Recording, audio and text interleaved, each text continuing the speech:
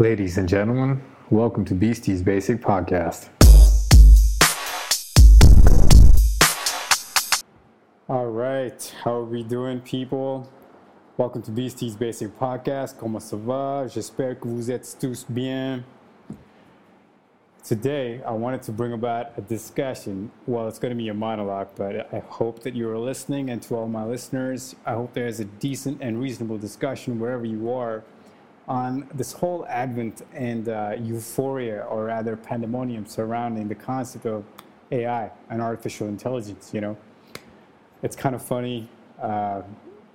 Just the other day, I was watching some TV on Netflix, and I will lead into what I was watching and how that is relevant to this real quick. But before this whole pandemonium about the coronavirus pandemic and the lockdowns started, I thought that I was somebody, and with unique tastes and preferences, and some were consistent with some of my friends, and others were inconsistent with the rest of the world. Right, as we are as individuals, we have different tastes and preferences. With the start of the lockdown, I decided that I'm going to explore all kinds of music, all kinds of entertainment, science. I'll read as much as I possibly could. I'll take courses online, on things that I would not have otherwise thought about or taken the time to learn about. And along the way, I stumbled upon Star Trek. Right? It's just talking about it makes me laugh, because I used to despise sci-fi. I never enjoyed sci-fi growing up, and at least to follow slow old TV shows from the 60s, But this time around, I was like, hey, let's just see what the legend and fan folklore about Star Trek is all about, and why it's such a cult subculture in North America, So I started off with season 1, and I kind of got hooked slowly but surely. I found myself finishing season 1 and picking up on the silly humor, and it's interesting. They do touch upon certain interesting topics that are relevant in today's day and age. And just to think about how the producers and the directors and that realized this TV show, they created this in the 60s. 50 years ago, 60 years ago, and it's so funny that season 2, episode 20, I think it's 22 or 24, it comes full circle to what's relevant today in the space of technology, which is artificial intelligence. Before I dive into the most boring aspect of this TV show and why it's relevant today, I want to just make a note that what the hell happened to all the beautiful women in Hollywood, Like, I'm watching this TV show, and one after another, after every episode, all I can see is the most beautiful, gorgeous women in each of these episodes. It's so strange. I would never have thought a sci-fi TV show would have some of the hottest women in Hollywood on it, and today you look at some of the movies and some of the biggest stars, it's like they're an average 5 or 6 at best. It's kind of funny. I really hope they bring back the hot women from to represent, and to show some really strong characters. Anyways, so that kept me intrigued. It was not just a sci-fi concept, but I was just glued to the TV because there were so many beautiful women portraying such geeky characters, right? It was kind of funny. Anyways, coming back to this one particular episode and how it ties into today. So we know that if you follow the news, or if you're someone that understands the job market and the economy and the growing tech space, you know very well, and politics, right? Or even if you talk about the elections, certain things such as UBI, which is Universal Basic Income. That there's an apparent, or rather perceived, threat to jobs, human jobs, by technology.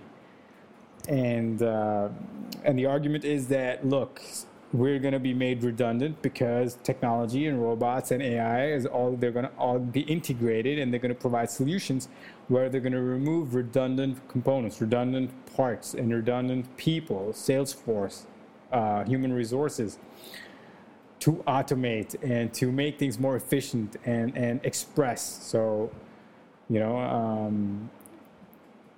And as I was watching this episode, the lead character, Captain James Kirk, right, he's under threat because there's this new technology, new computer on board that's been installed, which is like the Mega M5 or something. And it's the godfather or the mother of all AI computers, and he's threatened for his job. So the computer has made the captain of a Starship Enterprise redundant. So just take a moment and reflect on this for a second. Not only are we, or at least in this world of this TV show, we're in space, right? We're exploring the galaxy. We're exploring different worlds. A spaceship of 400 people. So there are 12 of them, so about 500 people on an average, 6,000 people, right? 6,000 people have gone about exploring the world. They're populated in other planets in different parts of the galaxy. And here we are in the goddamn future where the threat or the perceived threat to one's job does not. No, the threat does not go away. It still exists. It's so strange. And we're currently in 2020, right? Where the kind of questions the producers and the directors of this TV show asked don't even exist right now. Imagine, like, we're now starting to ask the question about human relevance with the advent of AI in 2020. This TV show came out 60 years ago. Now, what the hell was going on then? They even talk about lithium-ion batteries in this TV show. Lithium-ion batteries. We did not have lithium-ion batteries up until 2007, 2006 at best. But anyway, so, as you can just tell, what I'm trying to highlight is that there's this huge gap between what we as artists, or the people that are these artists, thought that the future would be, and what it actually is, because we are not necessarily asking those questions, So with this perceived threat that comes with this AI, I really don't think there's a threat as such. There will always be a need for human intervention. And this pandemic is a perfect example in that case. So first, let me just dive into what happens in that show, and then I'll come and tie it up with why that is so important into what we're dealing with today. So in this particular episode, right, the captain, as I already mentioned, is, he's been considered redundant, so he's taking a day off. He's chilling in his quarters. His team is upset that, hey, now soon everybody's going to lose their jobs. And the argument is that human lives need not be lost in space exploration because it's a dangerous adventure, And so they're trying to think about what's going on, and they can't execute their orders. They can't control the ship because this one computer is deciding what to do and what not to do, up until a point where it is unable to distinguish between mock war games versus real war games. So they conduct this exercise amongst different Starfleet ships, and the computer is not able to distinguish, So immediately you understand that, okay, look, no matter what you say, no matter how good a computer is, you will always need that human intervention to take that executive decision in order to save lives, and so on and so forth. So, that brings me back full circle into today. We have, for example, a large trillion-dollar organization in Amazon that has some of the world's greatest AI, smartest engineers working on natural language processing, among other things. They struggled during the pandemic, right? It completely, the coronavirus pandemic and the lockdown completely threw their algorithms out of whack. What they were predicting earlier to their customers was no longer relevant, because suddenly everybody was more interested in buying toilet paper than the latest tech in cell phones or laptops or hiking gear, for example. And who could have come and helped out? It was obviously the human engineers that had to come in and work overnight in extra hours and rewire the goddamn AI and change the algorithms to make it more pertinent and relevant for during the pandemic. And now, 6 months later, what's the moral of the story? That, hey, look, you cannot ignore the human element. You got to need that person behind the screen to help the screen adapt and get better.